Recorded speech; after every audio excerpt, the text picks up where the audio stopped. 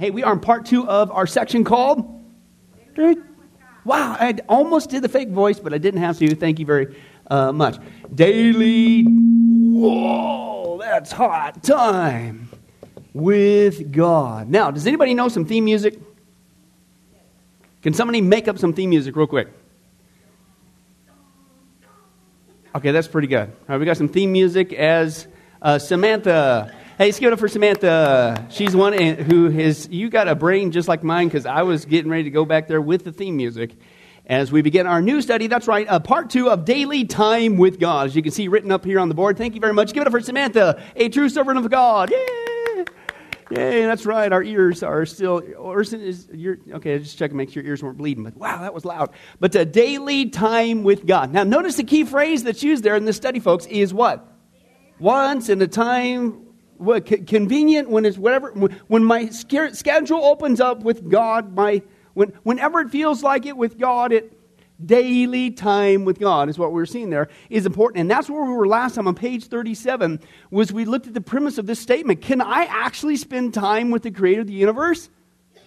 Yeah, is really what it is. And if you're here on Sunday for a Christmas service, that still to me is what's mind-blowing, the relationship that we have with God. And who is God? The creator of the universe. And all that he's done, we deserve the exact polar opposite. We deserve to die and go straight to hell for all the things that we've done, impugning his holiness, myself included, and yet he gives us heaven, the polar opposite of that. And before we even get there, we get to walk with him intimately, daily with who?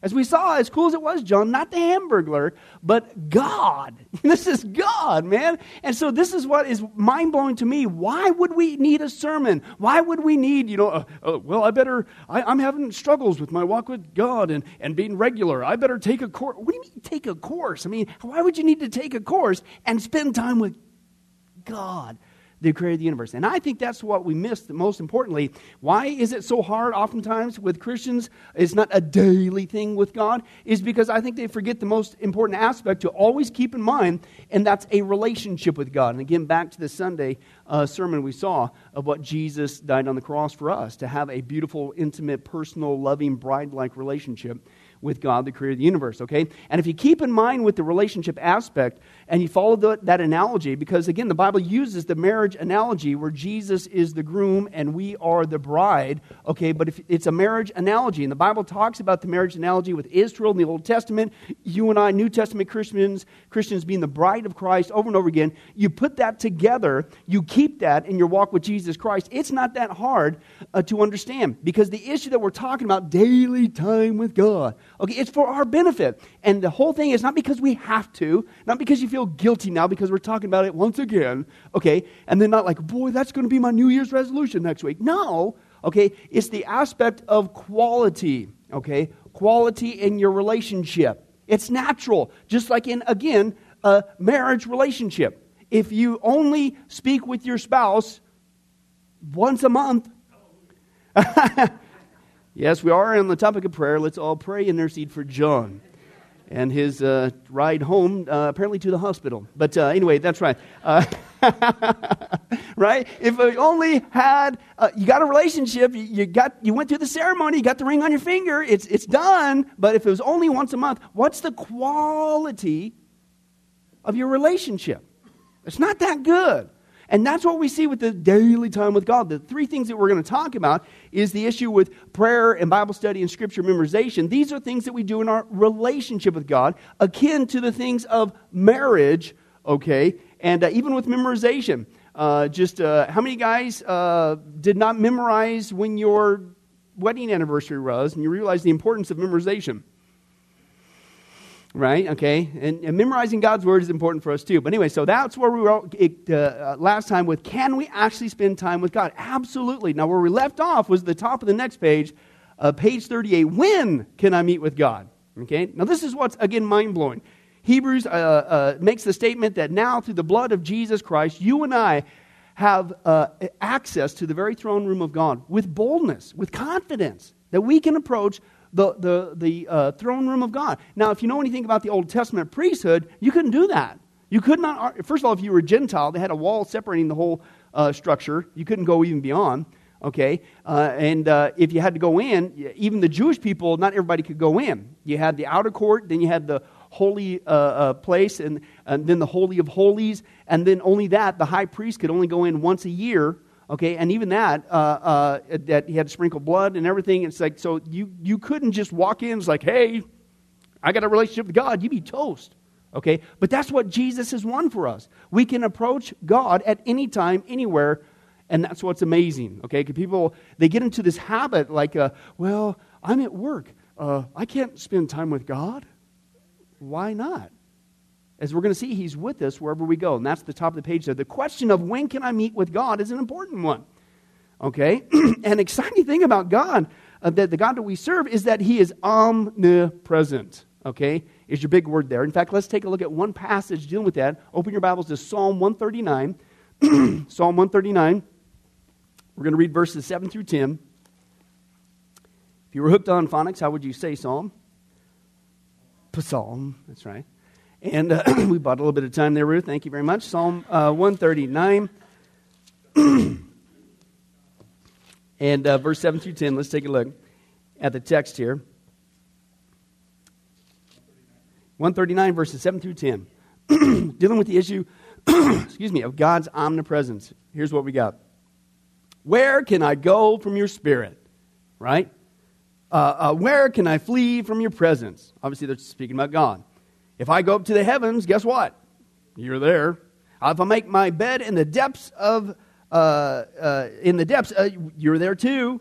If I rise on the wings of the dawn, and if I settle to the far side of the sea, even there, your hand will guide me. Your right hand will hold me fast. God is omnipresent. He's everywhere, all at the same time, okay? And so, since that's true, then we could spend time with Him only in Jerusalem? Only the Jewish rebuilt temple that they're working on as we speak? Where? Only, I know what it is. Only in the house of God. No, you and I are the house of God. The temple, that's some little Christianese that we say. The church is ecclesia. It means a group of called out ones. It's not a building. It's you and I, the people, okay? And we can meet with God at any time because He indwells us, okay, as the temple. He's omnipresent. You can't get any closer than that. And that's what He says there. Omnipresence, that's your big blank there. For those of you hooked on spelling, that would be omnipresence. Omnipresence is right. And it means that God is everywhere at the same time. This is an incredible truth to grasp, and it shows a little of the nature of our awesome God. Since God is omnipresent, it means He is always, is your next blank there, He is always with us. Thus, we can meet with God whenever we want and wherever we are. Isn't that amazing? It's just wild. I mean, it's not, you don't have to just be, well, I got to be in my little prayer closet thingy, whatever, and I got, and then I got to go about my business throughout the day and just hold it all in until I get back. No. We talked about this before when it comes to confession of sin. If God convicts you of something you're doing wrong, deal with it right then and there. Don't stack it up. You'll probably forget by the time you get home anyway. But if the Holy Spirit's convicting you, just deal with it. And as you grow in this walk, in this relationship daily with God, okay, don't you, if you have an altercation with your spouse, don't you kind of want to fix it soon? Right? Unless, of course, you play that emotional manipulation game, which I'm sure none of us do, and you make them feel bad on purpose for a long time. Praise God, God doesn't do that, okay? But listen, you want to reconcile. You want to do that. So why would we hold off on that when we have the ability to do that with God? He's with us wherever we go. Now, I'm going to share a couple little things with you on this relationship aspect. I've had, it seems like half our marriage with Brandy and I, we've had a ministry within a ministry, and that ministry is people stay with us, live with us. We're getting ready to do that again here, Lord willing, pretty soon. And but one time I had my cousin Bob had stayed with us, newer Christian, and going through a horrible time.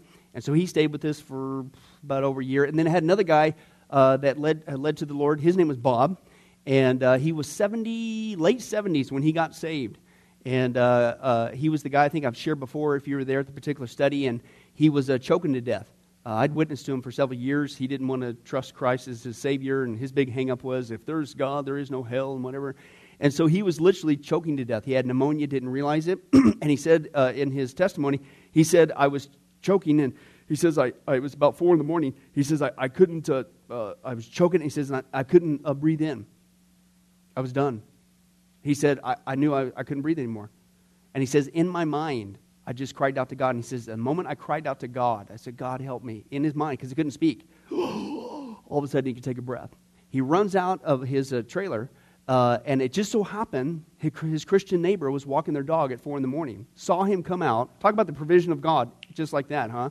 Saw his walking his dog, saw him, says, Bob, you okay? And they ran to the hospital. I got the call early in the morning when I got in the office. And so I ran to the hospital, and there he was, and he wasn't doing too well. And I says, Bob, I says, if this is your time to meet God, are you ready? And God used that instance to really, as a wake-up call, and so he received Christ as his Savior. So he lived in some not-so-good conditions, so he came and stayed with us. He stayed with us for about a year and a quarter, Brandy and I. But it gave me an opportunity as a brand spanking new Christian. My cousin Bob did the same thing, and now this older gentleman, Bob, as well. And I got to have the privilege to teach him how to pray. Okay, and one of the things I do with a new Christian is I want to drill home this relational aspect. Because again, guys, my premise and my experience is if you lose sight of the relational aspect with God, you're going to start to treat it like a religion. And can I tell you something? Religion is boring. And it becomes dry, and it's drudgery, and it's horrible. But what is so boring about a daily, intimate, exciting walk with the Creator of the universe? See, we lose sight of that. And once you do, then it becomes a work. Then you start making excuses, right?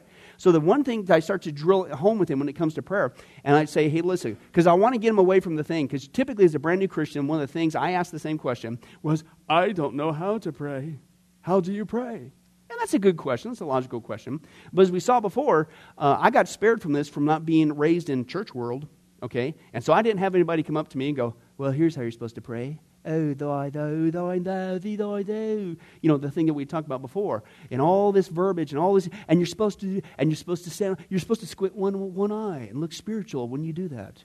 You know, and then if you talk to God, you must quote the exact verse that you were quoting. As thine saith thine Lord in Romans 8:28, subsection A, B. Like God doesn't know. It's like, I didn't learn all that stuff. It was just me and Jesus. Nobody was there. I had a relationship with him, and I talked to him just at any time that I felt like it, at any place, anywhere, driving, work, home, didn't matter, because he was there with me. That's all I knew. And man, was it cool. Okay? Don't lose sight of that. So to avoid that, brand new Christians, back to the Bob scenario, is one thing that I would drill home so that I challenge you to try this, because it's impossible to pray, and all the funny, weird stuff that we do as Christians when you do this. Next time you pray, and this is what I would train Bob. He said, Bob, because I don't know how to pray. I've never prayed to God before. I don't know what to say. I says, listen, as we saw in our study last time, at the very end it says there, we talk with God. Prayer is simply conversation with our Heavenly Father. It's spontaneous. You don't have to rehearse it. It's just from your heart. If you're having a good day, let God know. If you're having a bad day, let God know. If you love Him, let Him know. It's just no big deal. You don't have to rehearse it. Okay, but to avoid that kind of religious thing that we get into, I would sit there and says, okay, Bob, here you go. Get him, set him at the edge of the bed, and I put a chair in front of him. I said, now, Bob, this isn't some new agey thing like creative visualization, I'm not talking about that. But the chair is reminding you of what we just said, God's omnipresence.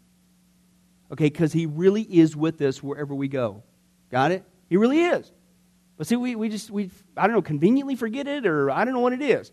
But the chair was the mental reminder as he closed his eyes in prayer that Jesus was sitting there right in front of him. And can I tell you something? In the biblical truth of the character of God, He is. Okay? Not to get all weird. I'm not talking some new agey thing at all. Okay? But it was just a mental reminder. Something was there in front of him, i.e. a chair. Jesus was there. And I tell you, Christian, if you do that even from this day forward, okay, you cannot pray. You might even start laughing at yourself if you start doing your own typical thing. Because when you mentally acknowledge that Jesus is right there, your mouth instantly changes. You're straight to the point. You don't go down some rote list, something, whatever, and your heart just begins to express. I'll guarantee you'll get much more out of it. You might even start weeping. It's amazing. Now, that is just a tool, if you will, to get us to acknowledge the biblical truth that God's really right there with us. So that when we speak, we are speaking with that in mind. Okay, as Paul says, I pray not, just with the Spirit. I pray with my mind. Okay, but it's an acknowledgement of this relationship that we have with God. Okay, wherever we go. And I've shared with you the story. And the key thing is, don't just now do that just when you're in your prayer closet or in your room. Okay, another mental reminder. Now again, these techniques, if you will, whatever you want to call them, are only there until it becomes a habit. I don't need a chair in front of me anymore to remind me of the omnipresence of God. In the beginning, until it became a habit, a way of life, okay, I did. Okay, another thing that I would do to ingrain that was when I would be driving to work or driving anywhere, I would purposely leave the front seat open with nothing in it. And to me, because I always wanted to put my briefcase there or papers or something, whatever, I'd leave it open because God's omnipresent. He's right here with me. So if I'm going to speak with him in the car, okay, he's right there. You see what I'm saying? And I'd do this throughout the day, would leave notes, stuff like that, until it becomes a habit, just like riding a bike, okay? And he's with you wherever you go. It will radically change how you pray, okay? So if you're stuck in a rut, if you're just spitting sand when you're praying, I'm telling you, try some of these things to get you to remind you of the biblical truth that when you are speaking, who in the world are you speaking to? This is God. So what in the world is this crazy stuff that we do coming out of our mouth? Don't we realize who we're speaking with? Don't we realize the privilege of accessing the very throne of grace, God, the creator of the universe himself? Matthew chapter, turn to that one. I'm going to have to get on this one. Getting a little bit ahead of myself. But Matthew,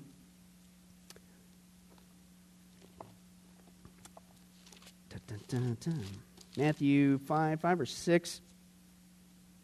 Here we go. Matthew chapter 6, the section on prayer. Okay.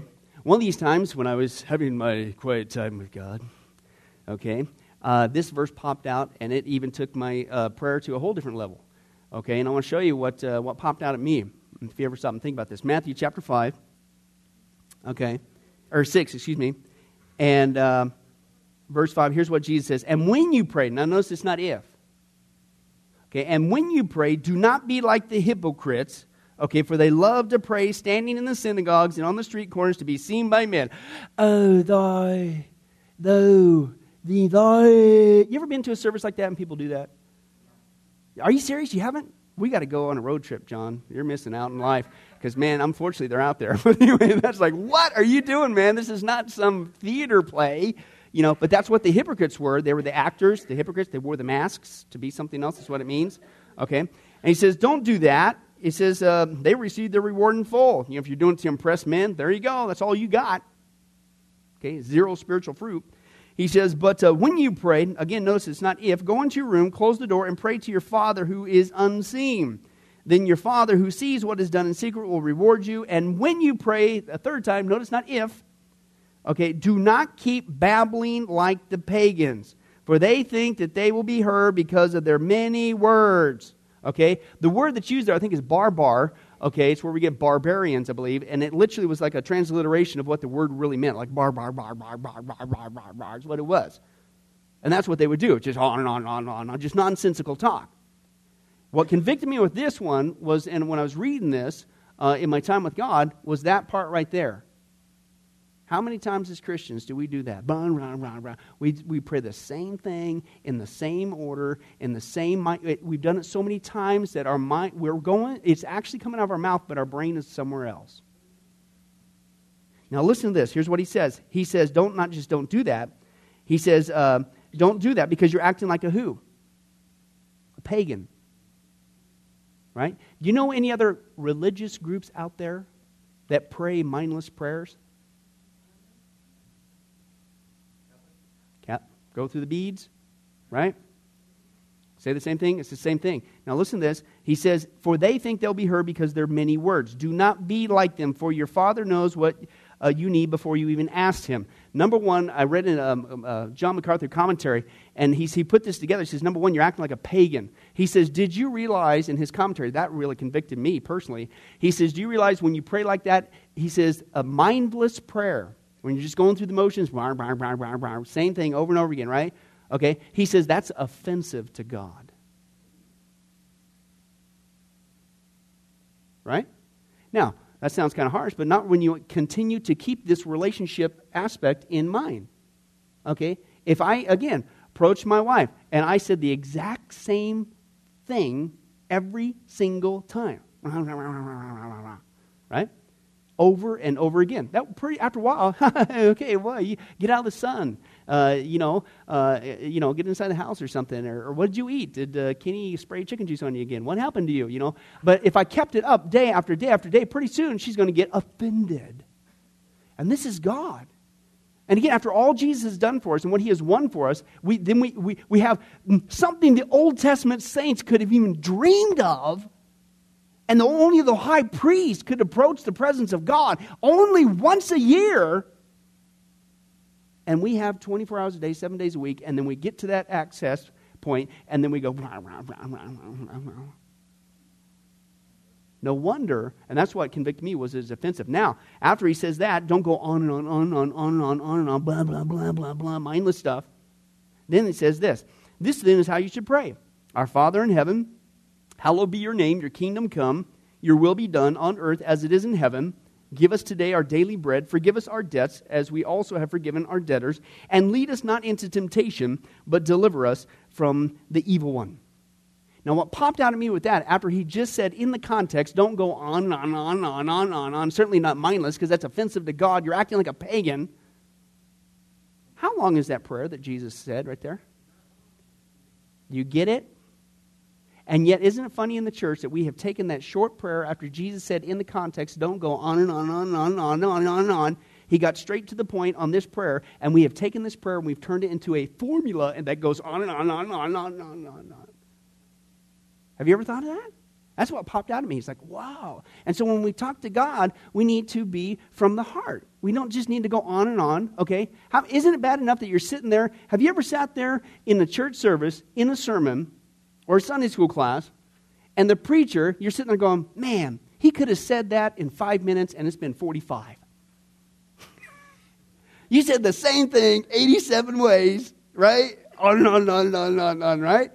It's the same thing, right? And so I'm not saying that we can't take our time and enjoy our time with God, but when we're communicating, don't get into this religious mindset and go on and on and on and on when Jesus gave us the example, and it wasn't that long.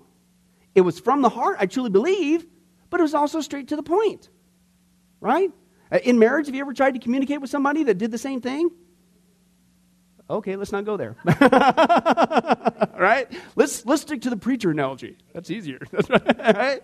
It gets frustrating, right? And it's the same thing. And you're going like, well, how do you... I'm telling you, it's not that hard of a concept, again, if you keep this relationship in mind. And specifically, go back to a marriage analogy. Would you treat your spouse that way? Then come on. What in the world are we doing treating God, the creator of the universe, that way? We need to dispel it. Let's continue on. Here's what he says. Whenever and wherever we are. In Paul's first letter to the believers in Thessalonica, he told them to pray without ceasing. Now, when you came across that passage as a new Christian, when you first heard that, did anybody have the thing, like, well, how in the world do you do that? Now, is it really that hard when you start to, when what is prayer? You're just communicating. You're just talking with, albeit God, the creator of the universe. Okay, but when you look at it as a daily relationship, he's omnipresent, he's with you wherever you go, then it's really not that hard to understand, is it? Okay, because the whole issue is spontaneity. And they mentioned that a couple times in the notes. It's just natural when you come up. Okay, do you have to sit there every time you open your mouth to your boss, your coworker, your neighbor, your spouse, your kids? Do you have to rehearse what you have to say before you say it? It just comes out, right? It could be a discipline issue. It could be a laughter issue. It could be a comment issue. It could be anything. You don't sit there and script it. It just comes out. And that's the same thing with God. I mean, think about it. We have the privilege to meet with Him whenever, wherever we want. We could pray to Him at any time. This is prayer without ceasing. You know, to break it down too, it's especially when it comes to intercessory prayer, praying for other people. People say, "Oh, I'll run out of things to pray for. I don't know what to pray for." It's like, what? What? No, you're missing the whole concept. It's just as you interact things in life. You know, I was trained by an instructor, and if you guys haven't noticed, you know, people say, "Hey, Pastor Billy, can you pray?" Hey, we pray right on the spot, don't we? 9 times out of 10, we pray right on the spot unless something's holding me back or something, whatever. Okay? And that's what he says. You know, don't stack it up. Just deal with it right then and there. Okay? When riding down the road, you see somebody in whatever, God might pray for them. Oh, God, would you bless them? Keep, I see people on the road, and maybe they're, in the a little bit cold, and it's like, man, they don't even have a jacket. Oh, God, would you please take care of that person? Would you, if they don't know you as their Savior, would you please save them? Would you whatever? And just, I'm still going down the road. By the time I get here, that might happen 5, 6 times. I don't know. I don't know who's going to pop out in the road, whatever. Okay? I see Kenny pulling into the Kentucky Fried Chicken. Oh, God, please help rebellion in the house of God. Strike Kenny down in discipline. He's going to hurt himself. Stuff like that. It's just natural, just as you come across it. You don't script that stuff. You know what I'm saying? So it's prayer without ceasing. Sorry, Kenny, you're back there. But anyway, here's what he says. He says, this means we should continually be praying as things arise. Right? Now, again, if you were back into religious mindset, you'd last maybe... Man, depends on how much of a trooper you were. Maybe an hour, right? And then you'd have to have that piece of paper out, right? I'm not against all that stuff per se, okay? But when you understand what prayer without ceasing in the eyes of relationship, it's awesome, man. Getting up every day is, number one, a day closer to be with Jesus Christ face to face in a place beyond our wildest dreams. Number two, it's another day here on earth that we could walk in intimacy with the creator of the universe, and hopefully and prayerfully he could do something with us for his glory and honor, for other people's highest good. That's exciting, okay? There's nothing more exciting than that. And this means that we should continually be praying as things arise. We can be spontaneous, okay, in our prayer life. Underline that word, spontaneous there. During our waking hours, whether at work, school, home, vacation, or act. How many guys have figured out that you can actually pray during act? Okay, 3 of you are paying attention. That's right. We can communicate with God through prayer. Spontaneous prayer, spontaneous is your next blank there. Spontaneous prayer is an excellent habit to develop in our daily walk. Okay, and again, I'm telling you, it won't make any sense if you get off the mark and you go from a relationship to a religion. Okay, it'll mess everything up. Okay, now let's talk about a specific time and place. Even though we can converse with God at any time during the day, it's also valuable for us to have a special time, is your next blank there, special time each day to meet with God, a quiet time. Now, notice it's a special, and the whole point with that is special. It's like, does that mean you got to decorate it out? No. Okay, the whole thing that you're going to see here is consistency. Consistency is the key. Remember what was the key word in the topic of our study? Daily. Okay, not weekly, not monthly.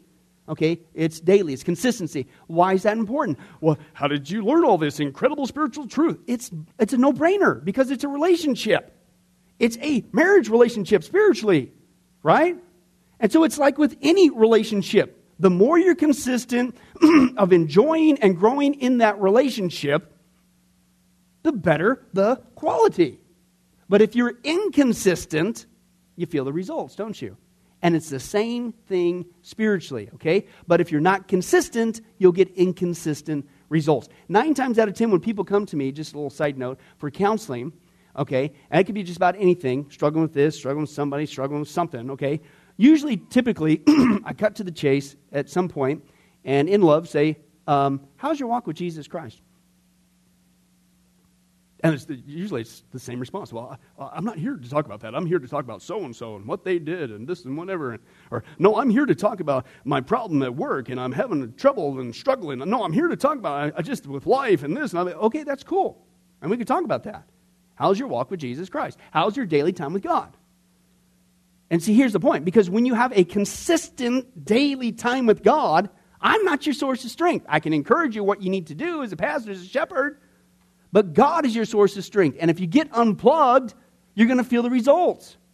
Okay? Half the time I'm convinced, and this is from my own walk, we're our own worst enemy. Why is life starting to drag you down? Why is it now, man, people start to get on your nerves? Why is it that, man, this didn't used to bug me, now it's, why do things feel so heavy? I'll guarantee you, because most likely you're inconsistent in your daily time with God. It's turned into a once in a blue moon time with God. Okay? And so you got to get back to that consistency factor. Okay, because that's where your supernatural strength comes from, right? It's from God. Okay? That's where the wisdom comes from. That's where the direction comes from. Okay, what's that old song? I don't remember what is difference a day makes. Anybody knows how that goes? Yeah, praise God. Okay.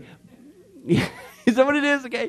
I don't know if it's okay. But growing up in the Midwest, that's stuck in my brain apparently, as well as hee-haw. I can't believe you guys were not tortured along with me with hee-haw, BR549. You three, praise God. Junior Samples, man, I still have nightmares about that guy. He freaks me out. Really? The license plate thing, he's showing up there, and then they pop up in the cornfield. Ha, Timbuktu, population 578. Yeah. They move on to, you never seen that? I'm sure it's on YouTube somewhere, but anyway, that's right. I digress. Okay, but how many times, I kid you not, in consistent time with prayer, with God, I have a phrase, it's what a difference a prayer makes. And you're just spending time with God, and all of a sudden, bang, the release comes. Wasn't necessarily expecting it. All of a sudden you're praying and just thoughts start going through your head and go, oh, that's what I need to do. Happens with me with sermon notes when I'm preaching on it all the time. But here's the point. If you're not consistent, how can we expect consistent interaction like that from God? Consistent strength, consistent wisdom, consistent direction, consistent spiritual sustenance. If we're inconsistent, you're not going to get all that. It's always hit and miss. And so back to the premise, again, that's why I'll cut to the chase and say, how's your walk with Jesus? We can deal with that, but I'll guarantee you the reason why you're having such a hard time is my theory is you've unplugged in consistency with God. And if you get back to that, it may not change your circumstances, but what you will find is different is that it's not weighing you down like it was before you came in here. So let's clear that up first, then we can talk about some of these nuances and stuff like that. Okay, and that's what he's talking about. Consistency is the key. A special time each day to meet with God. Now, some of us are morning people, and some of us are night people. How many of you guys are morning people? Really? How many of you guys cannot stand morning people? That would be the night people. I was just talking to somebody on the phone today, man. It was early in the morning, and I was on the way here. And I was like, man, hey, I asked them the proverbial question, are you a morning person? Because I am. I love mornings. This is great. This is awesome. And they're like, and I even asked them, I said, don't you love talking to people who are morning people? That's me. So how many guys have learned that you married the exact opposite when you got married? Right there. So I've learned that with my wife, Brandy. What you do is I do my little happy elf dance because I love mornings, man, because it's a brand new day. Who knows what's going to happen? It's exciting. A little bit later? Okay, that's cool. Okay. That's cool. Right on, right on. So, but I've learned to take my happy little elf dance and just go to another room and continue on with that. Okay, and what you do is you get like about a 3-pound steak, you throw it in the bed next to Brandy, close the door, let her do her thing, eventually she get no, but she's not here, and I'll probably pay for this later, but anyway, no, but you guys know what I'm saying, but that's what he's saying. You need to understand what kind of character you are, because when you have your time with God, you want it to be quality time, okay? If you're a morning person and it's midnight, that's probably not when you're going to have quality time with God. Right? And if you're not a morning person, but it takes a little while to get in gear, that's when you probably need to have time with God, right? Because how many times have you done that one before? I feel so convicted after that sermon. I'm going to read 900 chapters of the Bible a day. I'm going to pray for 9 hours. And you start out, you give it gangbusters. You're killing yourself that whole week. And it didn't work, and it just messed you up. You picked the wrong time. You went way overboard. Nobody can read that much in one day. Plus, what's the purpose of reading in the first place? Okay, we'll get to that in one of these days. And then you get deflated, and you quit, and you say, well, all right, next January 1st, I'll do it again. Right? You need to pick your special time. What kind of a characteristic, what kind of person, that's what he's talking about. Everybody's different, okay? And he says, so everybody's quiet time with God will not be at the same time. Now again, I would say that helps with your consistency factor. Me personally, I don't know if it's just because I'm a morning person, but I want to start my day off with that. And I'm crazy busy, man. And it would be very tempting to not do that because I got a lot of stuff to do in any given day. And there's always something going on, okay? And always something vying, pulling for time and stuff like that, okay? And for me, it's like, I've shared it before, it's a step of faith. Not just because I would say I'm a morning person too, but it's a step of faith that I want to sacrifice that first time of the day for God because it's saying, no, God, you come first, not my schedule. not all that I think I need to accomplish. You come first. Okay? And I can't tell you how many times that when you're putting God's first, I'm going, man, I don't know, man, I don't know how I'm going to do it. I don't know how I'm going to. And you not only do it, but you have time to spare because you put God first. It's the same phrase I shared before, I believe, with Martin Luther. Martin Luther had a crazy schedule, if you know him. And the question was asked, one of his aides came in and says, Dr. Luther, there's no way you're going to accomplish all this in one day. It's impossible. You're going to have to cut some things. And his response as it went to his aide was, I guess I better spend an extra hour in prayer. That's a whole different mindset, okay? So again, understand what it is. But again, the whole point is its consistency. But even within this special time, please, please, please, please don't leave Jesus there wherever that special time is. Okay? It's a relationship. You can have time with Him anywhere, wherever you go. Okay? We'll get to that in just a little bit. And it says this, we even see that Christ gave us an example of maintaining a quiet time. Mark tells us, and early in the morning while it was still dark, Jesus, arose and went out to a lonely place, is what's there, and He was praying there. A lonely place, and He was praying there. Our quiet time should be a time when we are rested and alert so that we can concentrate on what we study and on our prayer before God. The key for most of us is that the time and the place be consistent, there's that word again, consistent as possible. Okay? Because again, you're talking about quality. If once in a blue moon you invest in your relationship and your marriage, that's all you're going to get. But if you're steady Eddie about it and it's consistent, you're going to get consistent results. It's just like, frankly, any endeavor in life, isn't it? You want to be good at something or this or whatever, you got to be consistent, right? Well, how much more than in spiritual things? Okay, that's what he's talking about. The place where we meet with God should be a quiet place where we can concentrate on what we have read from God's Word and meditate on the implications. Now, remember the meditate thing was chew on, as we saw last time, to our lives and the lives of our families. We will also appreciate the quiet place as we unreservedly pour out our hearts to our Father in adoration, praise, thanksgiving, confession, intercession, and petition. Okay, as he's talking about there. Now, the three key elements to a fruitful, life-transforming quiet time are prayer life, is your first blank there, prayer life, personal Bible study is the second one, Bible study, and 3, Scripture memorization. Scripture memorization. Now, one little thing I want to say, we talked about the consistency. Notice it was a quiet time, okay?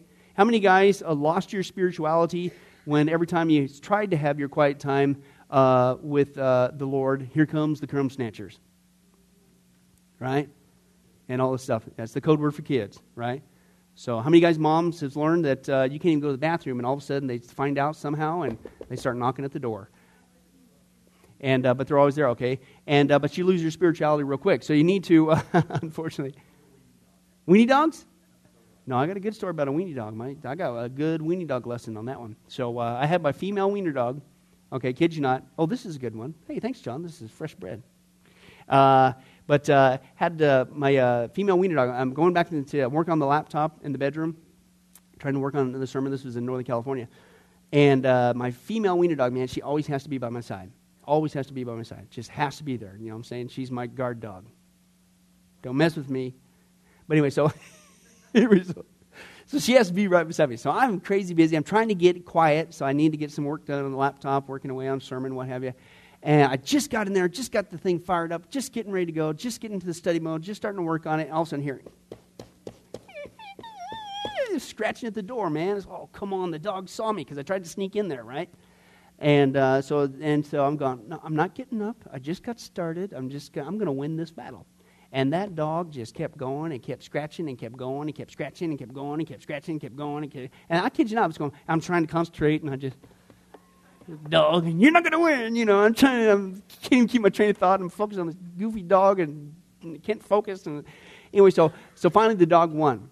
Dog won, jumped up in my lap and it was just right there, right next beside me and just, if weenie dogs could smile, she smiled. She won. She got me down. I said, all right, fine, whatever. I kid you not, I got there. The thought went through my brain as soon as I got going, is that how you seek time with God? Do I scratch and claw? I've got to spend time with Him. I've got to spend time with Him. I don't care what's going on. I gotta get in there. I gotta get in there. I gotta spend time with that. I don't care what I gotta do. I'm gonna scratch. Man, that was convicting. From a wiener dog. That's right. Get a wiener dog. grow in your relationship with Jesus. But hey, that's right. That's a new book coming out, and we'll continue on. One thing real quick with as we close with the prayer aspect, because the issue is consistency. Okay, and you're talking about wiener dogs, talking about kids, talking about interruptions. Okay, one thing is you're going to have to be flexible. Okay, and this is one thing they'll learn. I had, when people weren't living with us, I had my morning time. I learned to get out of the room with Brandy, let her do her thing. I'm in the living room. I had this big old fluffy lazy boy chair, right? I get a cup of coffee, right? Crack open the Bible, have some great time with God. And that was my spot. That was my special place, like he's talking about. Okay, to start the day off with. And but then when people come live with you, guess what happens? Here they come. And you start out there, and all of a sudden your routine gets messed up, doesn't it? Right? And then so you try all your little tricks. You try to sneak out so they can't hear you coming out of the bedroom. But no, they heard you, and here they come, whether it be the kids or cousins or whoever it is, man, oh boy. And so then, you're getting all frustrated. And it's like, man, whatever, and you're getting all discombobulated. And finally, one day, it dawned on me, the problem wasn't so much my cousins or my nieces or nephews that were staying with us that was interrupting my quiet time. It's just I needed to be flexible. Okay, and so what I did, actually, because the temptation is, well, I'll just quit until they leave. Don't do that. Okay, and what I did was I found about 2-3 blocks away from where I was working at, there's a warehouse complex, and there was an open field over there. And so I literally would go ahead and I switched my routine up. Instead of having my quiet time with God, then get in the shower, then go to work, I would go ahead and get in the shower, get ready for work, go about a half hour or a couple blocks away from work for about a half hour, 45 minutes, and just park there because nobody was there. And for that season when the family was there, I still got my quiet time. And so I want to throw that little practical nugget in there for you, is sometimes you're going to go through seasons and you're not always going to have this private time, this quiet time, this special time, because things will intrude in that. But that's no excuse to quit. Okay, you just got to be flexible. You got to be creative and find that spot wherever it is. Now, let's get to the issue when it talks about prayer life. There it says there, as we stated previously, prayer is conversation with God. Okay, in Frank Houghton's book, Quiet Time, he states the following: if authority were needed for observing an early morning quiet time, the writing and example of men of God in all ages would supply it. But the example of our Master himself, Jesus, who, rising up a great while before Deo, and we want to go. Now, I had to throw that in there because that's your first typo in our study. It's not Deo. I have no idea what that little symbol is, but that's not what it is. Okay, it's just before the day went out. Okay, so I know you're out there. So before the day went out and departed into a solitary place and there prayed is sufficient evidence of its supreme importance for us. The importance of our prayer life cannot be overstated. We see numerous examples from Scripture of the importance of prayer life in the lives of godly saints such as Moses, Daniel, Nehemiah. What a privilege we have to converse with the Creator of the universe. Give me a break. If Jesus, the Son of God, kept a daily, consistent time, do you excuse me how busy he was? Can you imagine what he went through? I think it's in Mark. Man, when you get into the Greek, into these such an expressive language. And when you start to see what he went through, there's this one scene there when he's teaching on the beach there, and as he's teaching on the beach, and in Mark, and it says, and people were healed with demons, and stuff like that. Let me give you a scene according to the Greek that doesn't quite come across in the English. Not that it's not translated correctly, but it's a whole different scene. Okay, he's just doing a normal thing. It's just one slice of one little piece of one little day. Okay, you thought you had some pressure? Okay, and so he's walking there, I kid you not, and the Greek, first of all, is implies with the verbs there, continuance. So it was ongoing. So literally what was going on in just that one little scene there, talk about a weird scene, is he would sit there, he would heal one person continually, he'd heal and a demon would shriek out like that and shriek out of some person. And he'd go to another one, he'd heal another person, and just going back and forth. As he'd heal one, the demons would, Can you imagine that? That was one little slice of one little day, whatever, and then people are always clawing at him and this and that and healing and this and that nonsense. He couldn't find, he had to go out on a boat and he'd be teaching and healing and that, and the actual demonic stuff was taking place and things of this and people that, and wow. And yet the Bible says he got up before everybody else. Don't you think he was a little tired? Went all alone, found a solitary place, and prayed to God the Father. And sometimes all night long. Disciples, after they got up, went out and found him, still praying. Wow. And yet we don't need to pray? Or that's optional? That's pretty crazy. You look at the lives of Moses, Nehemiah, Daniel. I don't know about you, but people say, well, I'd like to be a great, mighty Christian. And I'll never forget the one guy, he says, I'm so sick and tired of reading about somebody who knew somebody who knew somebody who knew somebody who knew somebody who knew somebody who did something great for God. Don't you want to be one of those people? You know how it happens? It's not because we're so great. We're all a bunch of crackpots, myself included, right? God uses us, praise God, in spite of us. You know where the power comes from? Right there. Daily time with God. Jesus did it. Moses did it. Nehemiah did it. Daniel did it. Guess what? We can do it today. If we would just get back to that relational aspect and just enjoy it. A daily time with God. Let's go ahead and pray. Well, hi, this is Billy Crone of Get a Life Ministries, and I hope you were blessed with this study. But in closing, let me ask you one final question. If you were to die today, are you sure that you go to heaven and not hell? Before you answer that, let me share a couple things that the Bible says. Did you know that the Bible says that God is holy and that we are not? And the wages of our sin or unholiness is death? In other words, we deserve to die and go straight to hell and be separated from God for all eternity. This is the great cosmic dilemma. God who is holy and we are not, how can we have a relationship with Him? The two will never mix. Now, to make matters worse, we don't even want to admit this, even though God already knows He's God.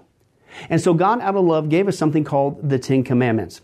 The Ten Commandments were not something to just memorize or stick on your wall to give the appearance of being a religious person. The Ten Commandments were God's divine X-ray, if you will, into our heart and soul to reveal this truth that we need to admit. And that is this, that God is holy and that we are not. We are disqualified for heaven. So let's take a look at that divine X-ray that God's trying to get us to realize. The Ten Commandments, the ninth one says, you shall not bear false witness. That's lying. Okay? How many guys have ever told a lie? Raise your hand. Okay? Well, if you didn't raise your hand, you just did. You just told a lie because we've all done that. Well, that makes us a liar. Another Ten Commandment says that you shall not steal. Don't ever take anything without permission. How many of you guys have ever done that? Well, you guys already said you're a bunch of liars. All of our hands should have went up on that one. If we're being honest, God already knows. Folks, we've all taken something. We've stolen something, right? That makes us a thief. Another Ten Commandments says that you shall not use the Lord's name in vain. He's not just holy, even His name is holy. Hey, folks, let's be honest. If you can believe it, even the name of Jesus Christ has been turned into a common cuss word. Well, the Bible says that's a sin of blasphemy. Now we're a blasphemer. The Bible says you shall not commit adultery. And Jesus said, here's His standard. Even if you look at another person with lust in your eye, you committed adultery in your heart. Wow, so now we're an adulterer. The Bible says you shall not murder. And you might think, well, hey, at least I haven't done that one. Really? Again, the Bible says that the sin of hatred, wishing somebody was dead, okay, that's the same thing. It's akin to the sin of murder. It's just you pulled the trigger in your heart, but God sees the heart. Hey, folks, that's just 5 out of 10. How are you doing? You still think you're going to get to heaven on your own? You still think that you're qualified, that you're holy like God, and you could bridge the gap and have a relationship with Him forever? I don't think so. I mean, what did we just see? You're going to stand before God, and so am I. We all are. And we're going to have to give an account for who we are. Hey, God, let me in. I'm a liar. I'm a thief. I'm a blasphemer. I'm an adulterer. I'm a murderer. And the Scripture is very clear, folks. Such people as these will not inherit the kingdom of God. We're in trouble. But folks, here's the good news. The Bible says that if we would just admit that, that's the first step. To admit that God is holy, that I'm not, I'm disqualified for heaven, I need a Savior. If we would admit that and then ask for the Savior to save us. That's what God was doing with Jesus. God gave us His Son, Jesus Christ. He took the death penalty in our place so that we could be completely forgiven of everything we've ever done and be made holy through Jesus so that we can now have a relationship with God both here and now and forever in heaven. We can become qualified. The word that the Bible uses is a word called pardon. That God is willing to pardon us of all of our sins and crimes that we've committed against Him and disqualified us for heaven. Right? And we've actually seen this work in real life. For instance, there's been people who have committed crimes, gone to court, the gavel's been passed, the judge has said, hey, listen, we all know you're guilty, you even admit you're guilty, and for your crimes, you're going to not just jail, you're going to await in jail to go to the death penalty. And did you know that there actually is a way that somebody could get off of death row? It's called a pardon. The one in the authority, the governor, can grant what's called a pardon for that person's crimes, and they literally can go free. Not because of something they did, because the deeds are already done, you can't undo it. Not because they tried to clean up their act while they were stuck in the jail cell, because that doesn't change anything. But simply out of mercy, the person who has the authority can give them a pardon, and they can go free. And did you know, it's actually on historical record, that there have been people who have been granted a pardon from the death penalty, and they've refused to take it. And so even though the offer was there to be set free, they themselves still had to go to the death penalty. Folks, in a nutshell, that's what God's doing every single day with all of us this side of heaven. While you still have breath, you still have an opportunity to receive God's pardon. He's willing to forgive you of all your sins if you would just receive His pardon through Jesus Christ. Again, that's what He was doing on the cross. The cross was the death penalty of the day. But since we weren't there, and since we can't earn it, it's a gift from God, you have to receive that by faith. Reach out even today from your own spiritual jail cell, if you will, and say yes to Jesus and God's pardon so that you can be set free and go to heaven. The Bible says that if you will confess Jesus as Lord and believe in your heart that God raised Him from the grave, you will be saved. Hey folks, if that's you, don't delay. You may not even have tomorrow. Today could be your last day. Please accept Jesus Christ as your Lord and Savior. Confess with your mouth He is Lord. Believe in your heart that God has raised Him from the grave. And the Bible says you will be saved. Well, this has been Billy Crone of Get a Life Ministries. If there's anything that we could do for you, our information and number will come up here shortly. And please don't hesitate to contact us. But remember, I hope to see you in heaven. God bless.